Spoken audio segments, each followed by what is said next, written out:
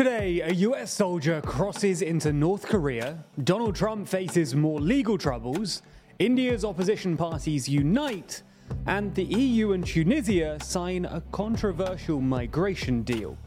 From TLDR News, this is your daily briefing for Wednesday the 19th of July.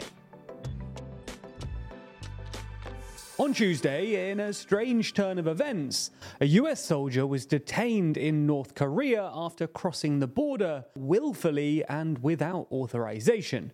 When the news first broke and details were scarce, there were all sorts of questions. Was this a defection, a mistake, or something else?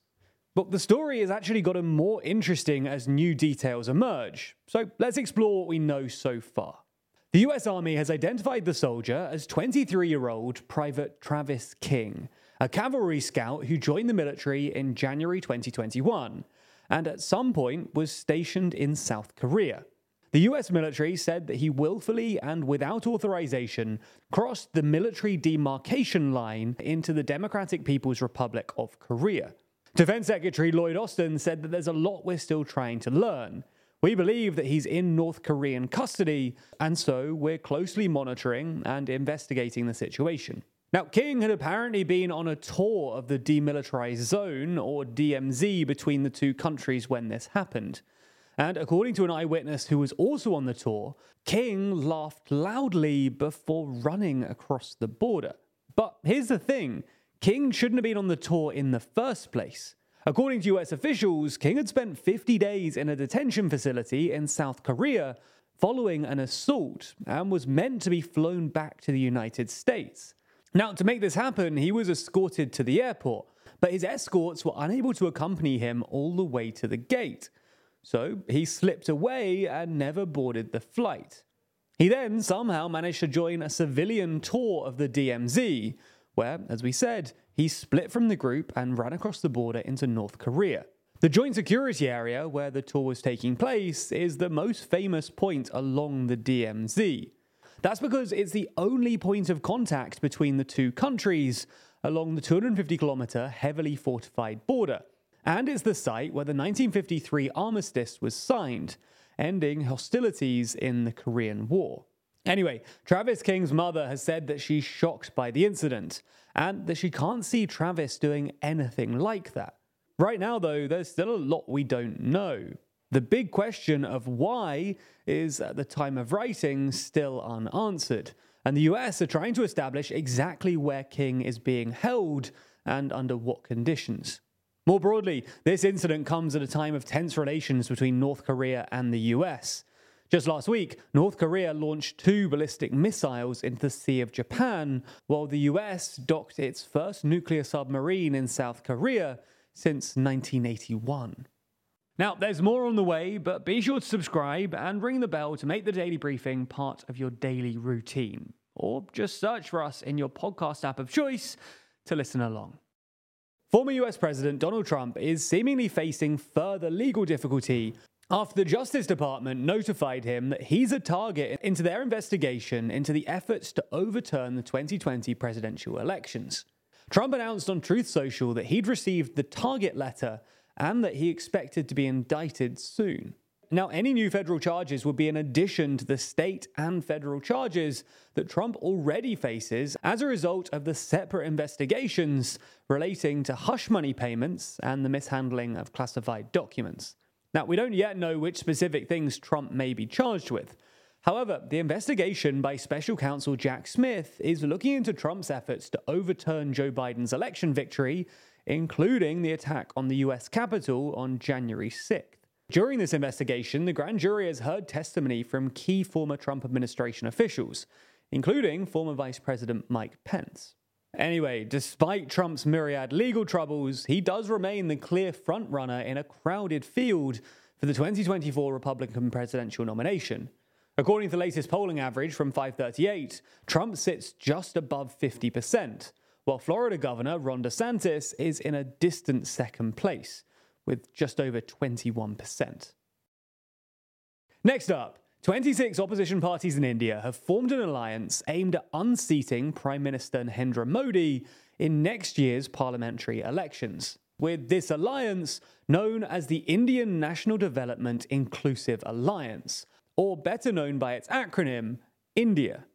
According to the president of the Indian National Council, which is the country's main opposition party, the new opposition alliance's main aim is to stand together to safeguard democracy and the constitution.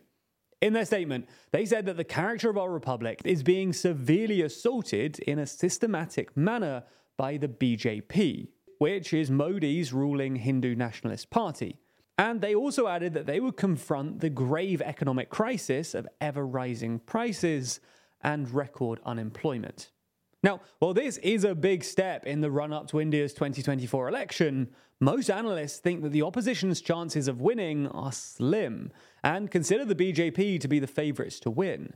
Just this week, the BJP organised a meeting of its own existing multi-party alliance called the NDA, during which Prime Minister Modi said, "We unite the people of India. They divide the people of India. They underestimate the ordinary people of India," and added that alliances built on negativity never succeed. Next up, the European Union and Tunisia have signed an agreement aimed at tackling irregular migration across the Mediterranean into Europe. Now, the route from Tunisia to Europe, particularly Italy, has increasingly become the main route for those seeking refuge in European countries, despite the risks posed by the dangerous sea crossing. In fact, according to the European Commissioner for Home Affairs, 45,000 people have attempted to make the journey from Tunisia so far this year. Within this new agreement, then, the EU will provide more than 100 million euros to Tunisia to strengthen its borders, stop smuggling and trafficking, and prevent boats from leaving the country for Europe. All of this is part of a wider financial package aimed at supporting Tunisia's struggling economy and boosting cooperation on things like trade, investment, green energy, and more. Regardless, though, this agreement with Tunisia has been met with criticism from MEPs and humanitarian groups, who've highlighted Tunisia's democratic backsliding and mistreatment of migrants under the current president. In fact, just a few days ago, Libyan border guards rescued dozens of sub-Saharan migrants who were reportedly dumped by Tunisian authorities in the desert near their border and left without food, water, or shelter.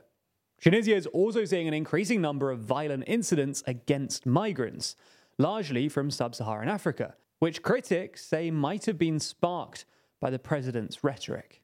Finally, earlier this week, we covered the story of the Australian man and his dog who had been rescued after months lost at sea. Now, when we talked about that first time round, a few people commented asking us to clarify whether or not the dog had survived and been rescued too. So, in today's uplifting section of the briefing, I'm happy to confirm that yes, the dog has also been rescued. In fact, remarkable new footage has emerged of the moment that Tim Shaddock and his dog Bella were rescued by a Mexican fishing vessel. Yeah. How are you doing? You okay? That's all we have time for on YouTube, but the briefing isn't over. That's because we look ahead to the Spanish election and consider whether Prime Minister Sanchez's gamble will really pay off in the extended, ad-free edition of the Daily Briefing, only on Nebula.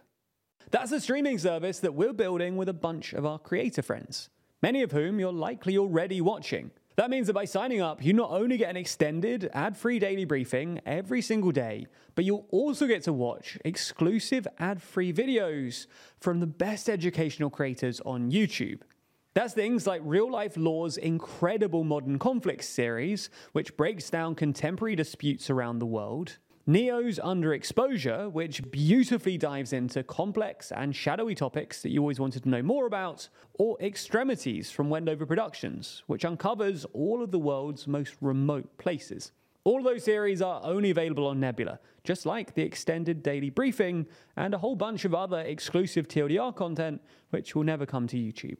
If you want to sign up, then use the link in the description so that they know you came through us. That helps us out a whole lot, as does watching on Nebula more generally. So thanks for signing up, and we'll see you on Nebula.